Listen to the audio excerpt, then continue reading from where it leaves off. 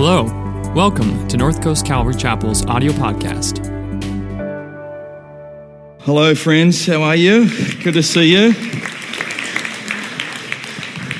If we haven't met, my name is Nick and I'm a regular here with my wife and kiddos, and also I get to serve on the mission and community impact team, which is an honour. Thank you for that honour. I'm going to be kicking off our sermon series today that we're going into in the book of 1 John.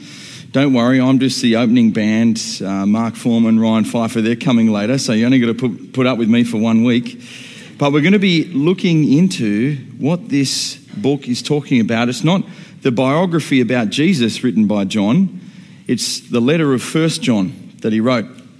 And we're going to see throughout the series, I believe, that it talks about love that is far beyond what we are typically comfortable with understanding. Especially in the Western world, the sorts of things we're going to look at today are going to be a real challenge to us. I'm not going to lie. It might be difficult listening at some points. If so, then just throw something at me. You throw enough things, I'll get off stage, all right?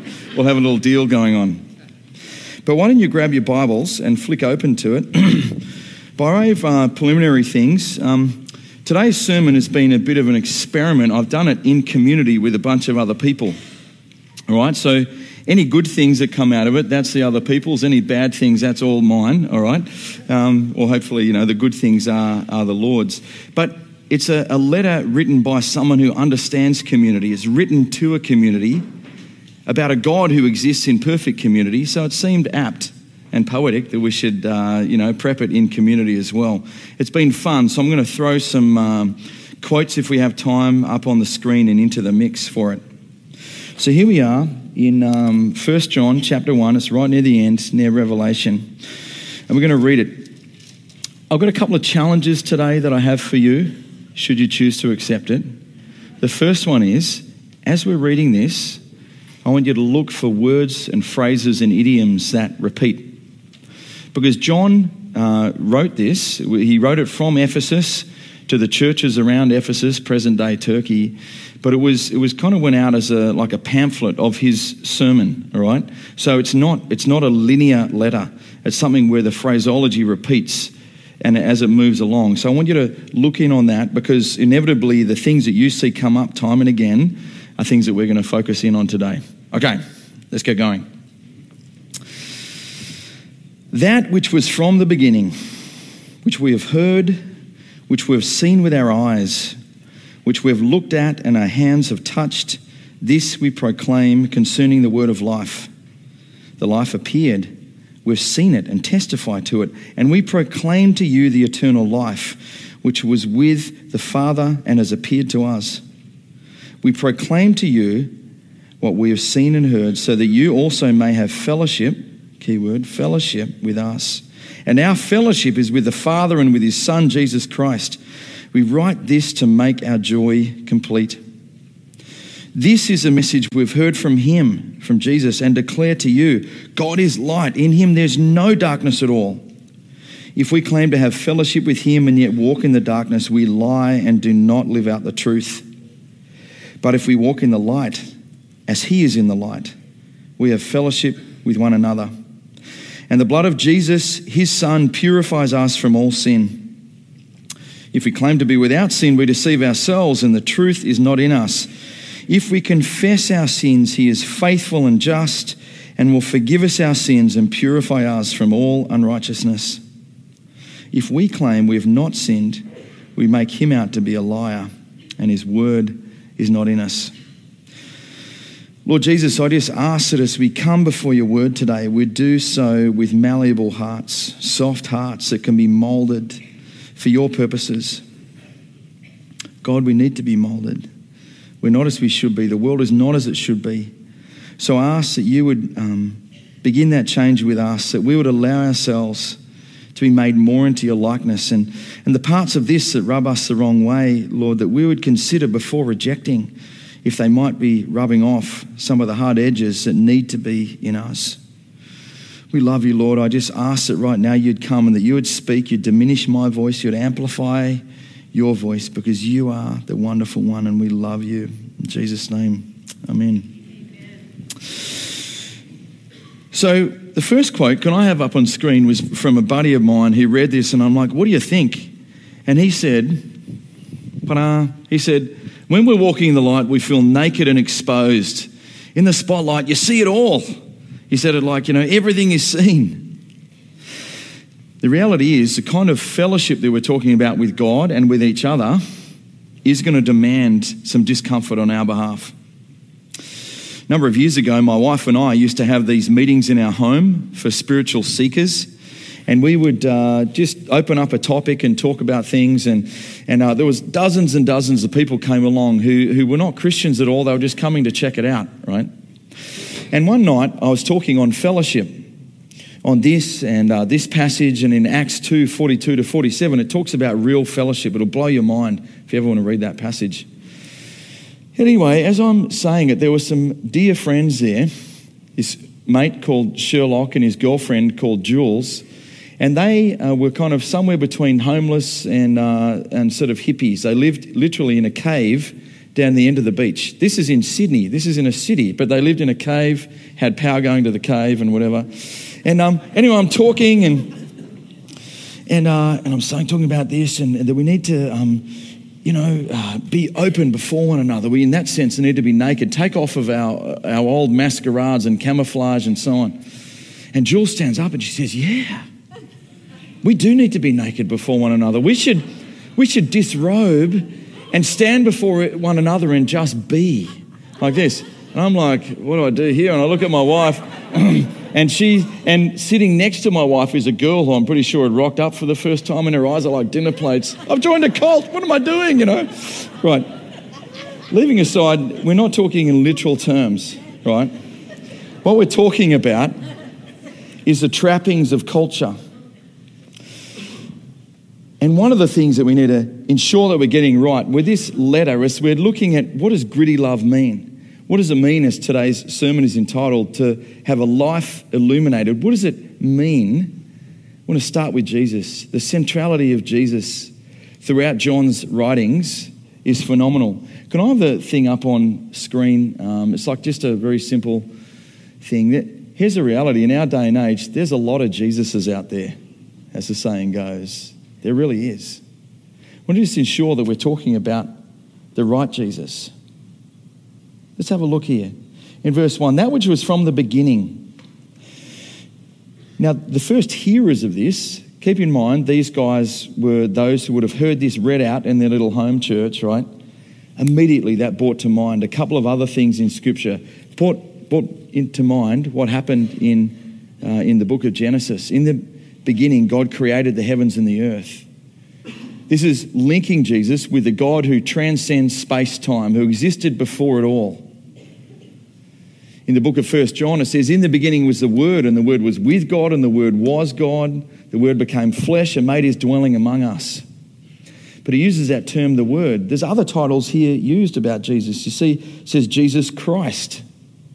And if you're new to church and you've been dragged along by some well-meaning, rather annoying friend of yours, okay, just so you know, it would be a fair enough misapprehension, but Jesus Christ is not first name and last name of Jesus. Christ is a title. It's an honorific. It's a showing who he was, from the Greek Christos, from a rendering of the Hebrew Messiah or Messiah, which means literally anointed one who's anointed for a purpose. A term used of kings or prophets in the Old Testament. They were set aside for a purpose. This is that Jesus who was set aside for the purpose, to reconcile sinful humanity with a God of perfect love. That's who this is.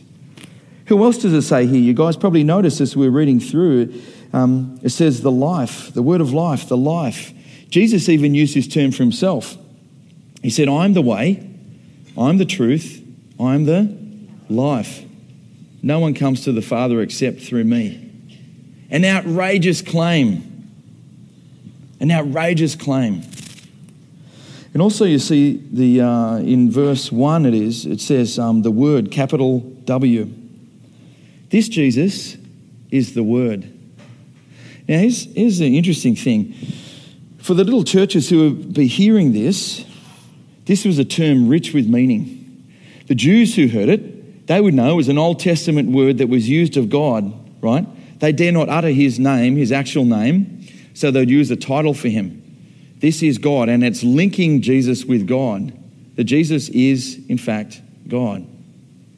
To the Greeks hearing this and the pagans hearing this, it had another meaning, equally right, but just different.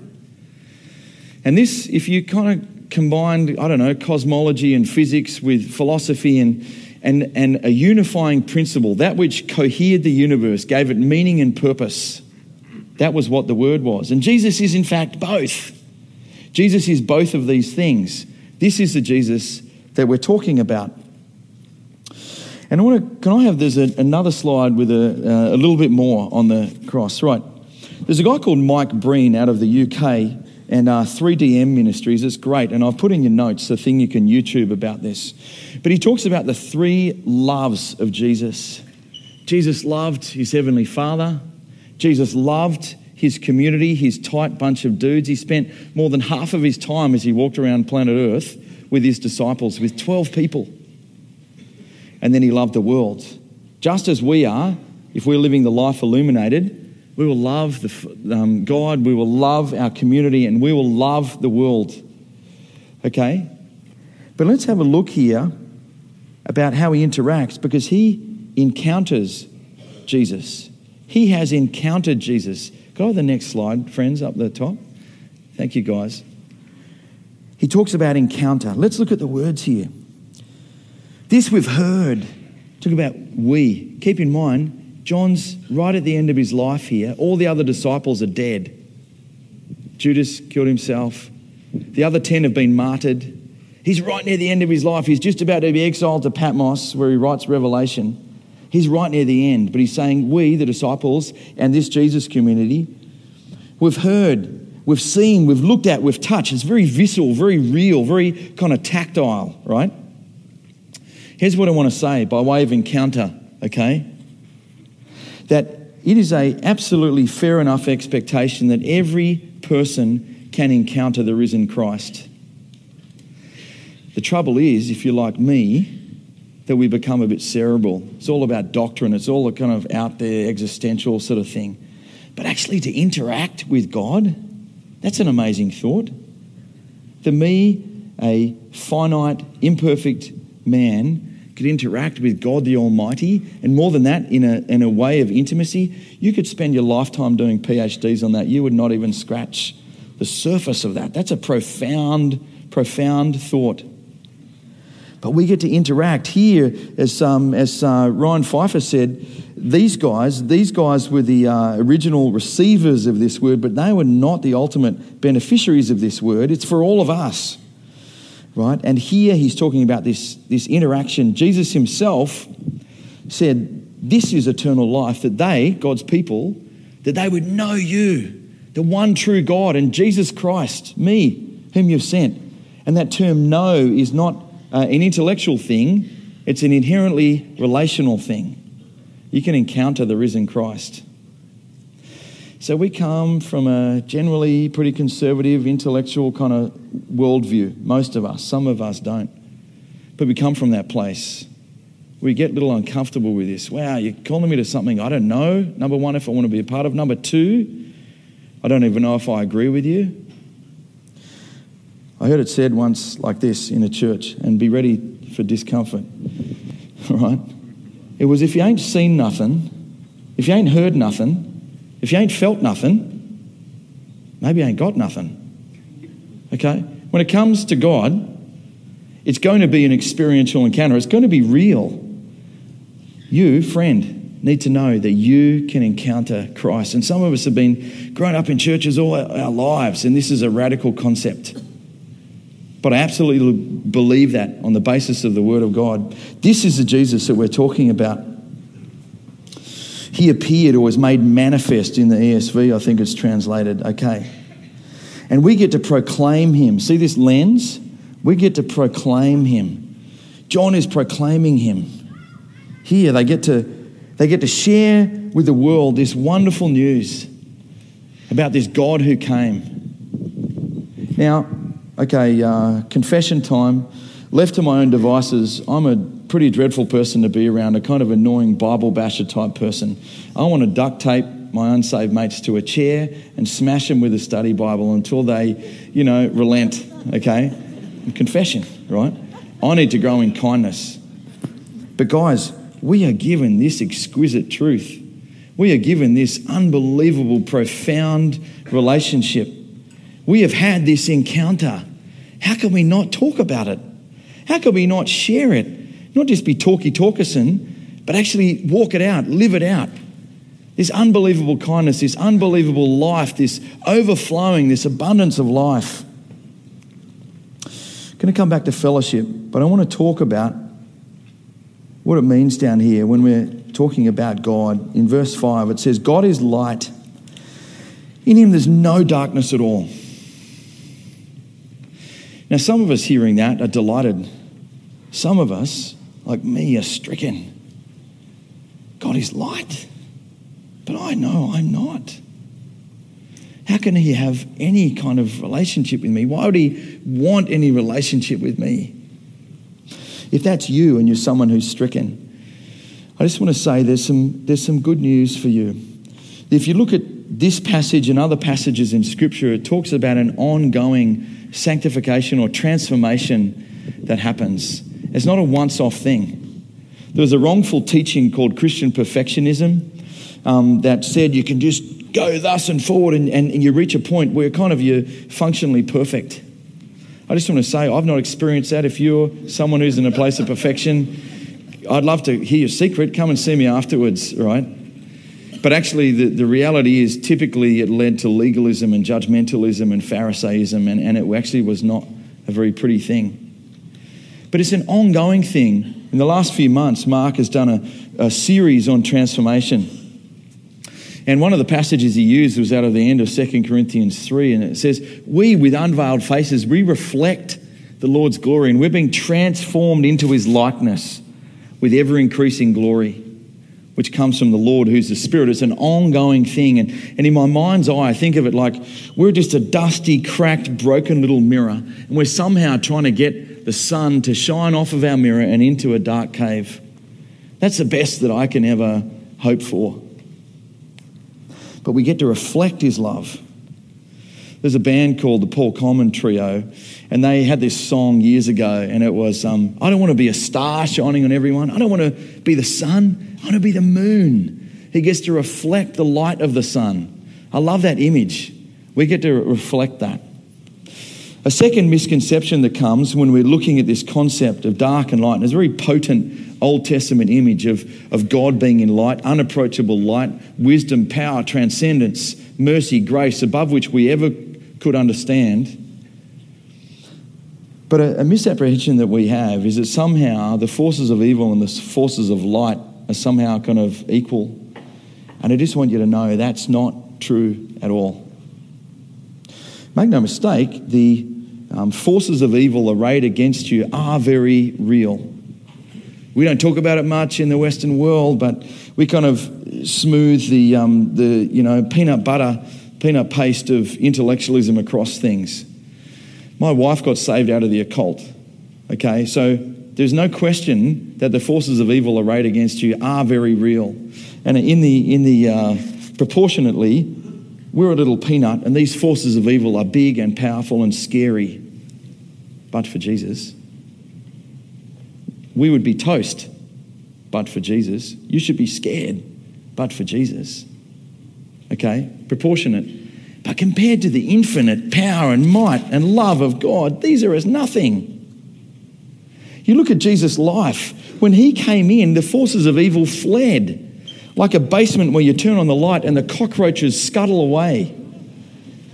He was so powerful. He came into situations. I was reading it this week with my boys, and we came to this place called the Gerasenes or the Gadarenes. Same place. Think like, is it Solana Beach or San Diego? The answer is yes, right? He came to this place, and there were these guys who were demonized. They were living amongst the tombs.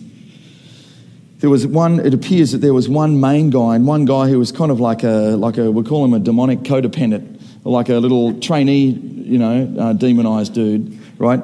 And they were there, and they came before Jesus. They saw the power that was in this man, and they came before him. And these guys have been tormented and wrecked, and they've been tried to be locked up with chains. They would break the chains. Everyone was terrified of them. These guys came before Jesus, and the demons in him automatically spoke about the authority that Jesus had over them, unquestioned.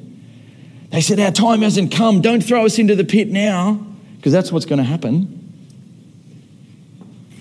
They said, send us into those pigs. So Jesus said, go into the pigs. 2,000 pigs rush down the hill into the water and drown. And then these guys are sitting there in their right minds, learning from Jesus. A guy called N.T. Wright said that these guys ended up as the first apostles to the Gentiles. Maybe so. But they're there, and the locals are absolutely freaked out.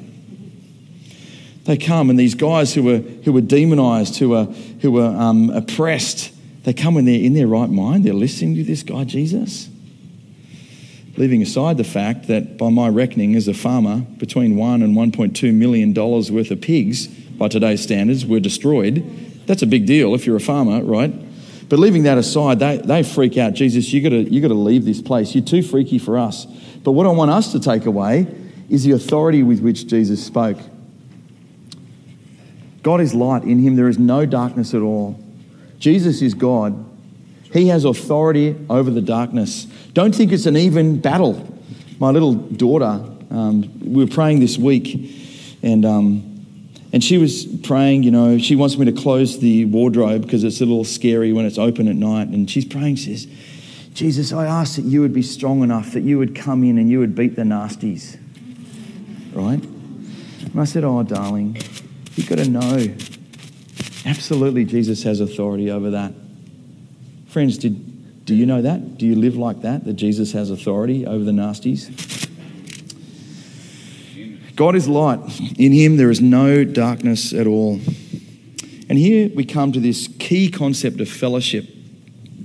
You notice it's repeated there in verse 3, fellowship, fellowship, down in verse 6, fellowship, down in verse 7, fellowship.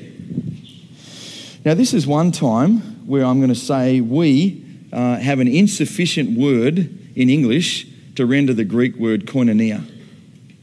This is a word of intense connection. It's like 27 times or something in the New Testament, and sometimes it's translated as participation, like in the sufferings of God.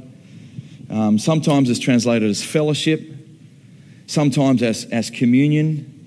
But what I want us to see is that we say the word fellowship, but it does not mean what you think it means.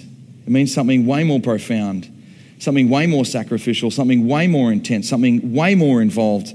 I'm going to call it soul entwining connection. And come up with, if you've got a better definition, come up and chat with me later. But you see here it talks about it. It talks about communion, fellowship with God, and fellowship with others. This is the last side of our triangle. Okay, what kind of fellowship is it? How would you describe that kind of fellowship? With my two boys this week, I was hanging out and we read this passage and talked about from Acts 2, 42 to 47. And I said, what do you think it means? So I've got a 10 and an 8-year-old. And the 10-year-old said, Dad, it means what it says. And I'm like, what do you mean? He says, it says, fellows on a ship. It's like, dude, like swashbuckling, hoisting the mainsail, sailing over the seas, but being in brotherhood together. And I thought, that's not a bad translation. Not a bad, And the other one, my 8-year-old, he looked at it and he's thoughtful about it. And he said, Dad, it means that we couldn't be sneaky or fake. We couldn't be sneaky or fake. When you're in true fellowship, when you're with God, he knows it all anyway. Don't fake it. In this relationship with the one who knows everything. Sorry, my thing just broke here. Let me just put it there. Is that going to work? There we go. Okay. This is the one who knows everything. You can't fake it with God. One of my friends this week said the trouble with this, she said, is that we lack the kind of fellowship that the Bible is talking about, even in our families. So how are we going to get it when it comes to Jesus' community?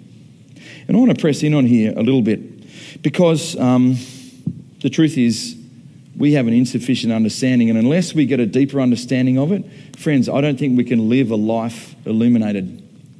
So I've already asked you to do one thing. At this point, I'm going to ask you to do something else, and I'm going to need a volunteer from the audience. Can I have someone who's going to jump up here? You going to jump up? Okay. Well, I need someone who can jump up the stage real quick. Pasquale, could you jump up? That's right. It'll be quick. Hey, how you going, Pasquale? Good to see you, my friend. How's the day going? Great. Good. Yeah. Sermon a little long. We'll be done soon. Don't worry about it. Hey, can I have the image up on screen of the Roman handshake? Thanks, guys. Okay. You guys have seen this before. You historian buffs out there will know that actually it was never a thing that the Romans did. But hey, we live in Hollywood, so we can use the term. And in fact, it's immaterial for what I'm about to say, okay? But if I was to come up and to shake hands with this person, I can unilaterally pull out of that. Or he can. Either, he pulls out of it. It's a very weak understanding, right? But now you're going to do this with the person next to you or behind you or in front of you. It's going to be so awkward, I know. Touching a person at church, it's going to freak us all out, okay? You know what? You can do it. You will not surely die, okay? So grab the person next to you, like the image, okay? You can see it up on screen. Now, no, not like a handshake, like a Roman handshake. Now, friends, if you're on this side, for the purposes of this analogy, you are God, okay? So you are not going to let go, all right? So it won't be long enough you'll get a God complex, okay? Don't worry about it. But in this, so you are God here, okay? He holds on to me, but I'm unfaithful. I let go, but he never lets go of me, okay? What about, and so you're no longer God, okay, my friend? And you guys on this side, you're no longer God. That was a very short, tenuous God, wasn't it, by the way? Okay. But now in this one, we're humans, where you let go, and then sometimes you grab again, then I'll let go, and you let go, and I let go. But you know what? And even if we both let go at the same time, you can often enough grab each other again. So can I have a round of applause for my friend here? You come up. Thank you. I know it's very simplistic, right? And maybe too simplistic. Actually, I think it is. But you get what I'm talking about.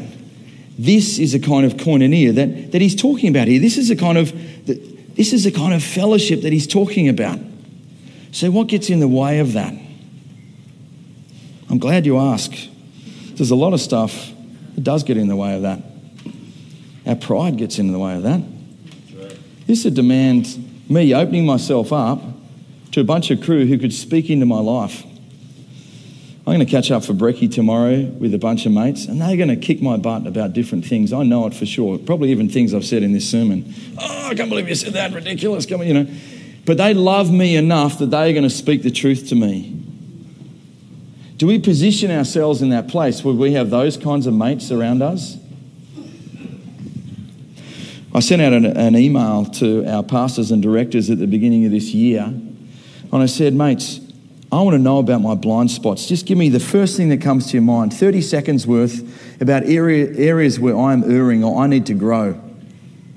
I want to be more useful as a teammate, as a friend. I want to be a more useful person. I've been talking about the virtue of usefulness, right? And a bunch of them answered back, and some of the things like, oh, yeah, it's true, but it's given me pause to reflect. We need to be purposeful about pursuing that. We need to be purposeful about going over old divides, not letting awkwardness stop us. My wife and I call it entering the danger in our friendships. To always risk losing a friendship in order to make it stronger. Otherwise, what are you doing? Why are we wasting our time? The two guys walking past each other in the corridor. How you going, mate? Really good. They walk off. Like this guy, he didn't care. This guy didn't answer honestly anyway, and they walk off. At that point, they've had precisely zero amount of true fellowship. It means if we've got something against someone, we need to deal with it. I'm not saying you need to go and unload on everyone all the time. No, hear me well. Most of the time, you need to go and take it before the Lord. And he'll probably say, come on, get over yourself, Some of the time he'll say, yeah, this is a real thing. This is breaking fellowship. This is breaking community. And you go to them and in love, you share your perspective. We don't just cut them off. Never see them again. People break community for the most bizarre reasons. The most, frankly, facile, shallow, hollow reasons. One of the reasons why God has put people around you who annoy you is because they're rubbing your rough edges off. They're the little bit of sandpaper making you smooth. Could it be, perish the thought, that really annoying person that's in your life is there so that you could live a life illuminated? Isn't that a crazy thought? I'm not saying everything they do is right. I'm not saying everything they do is justified or kind, but I am saying that God has allowed that. Okay, third thing you guys are going to do, if you want to. You don't have to, just suggestion. If you would join with me to close our eyes. So when we're talking about this kind of fellowship, this kind of soul-entwining community, it means everything up to and including dying for someone. Yep, that's right.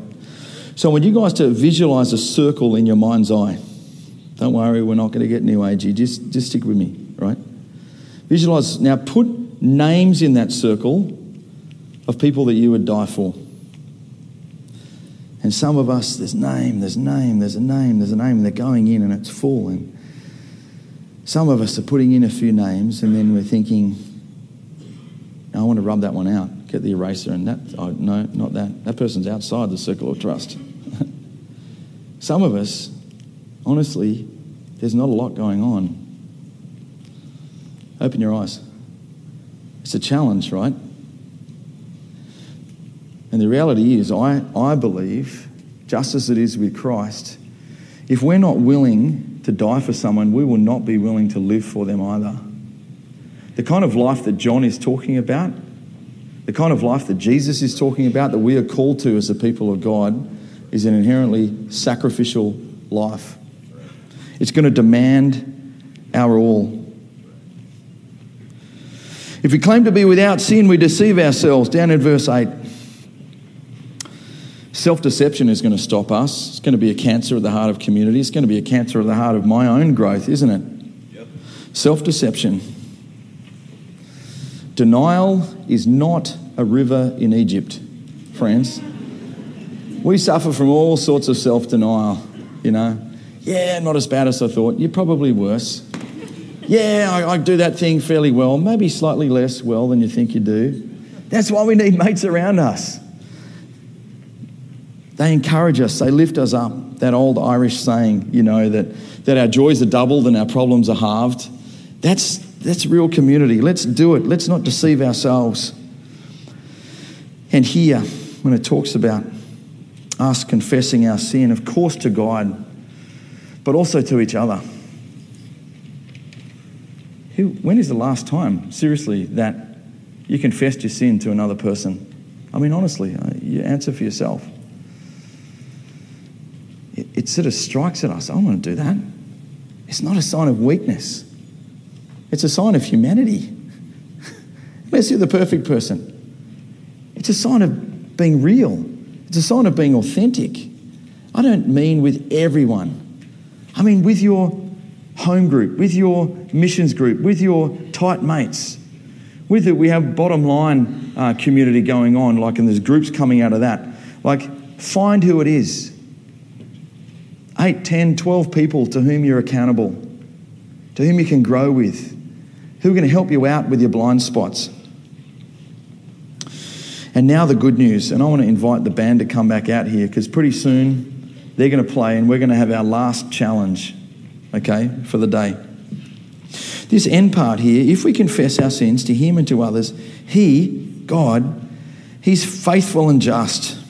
It's like a run-on sentence, faithful and just. He'll forgive us our sins and purify us in an ongoing sense from all unrighteousness. He's not just as in that he gives us our just desserts. Because frankly, we could not face that. That is wrath. That is our just desserts.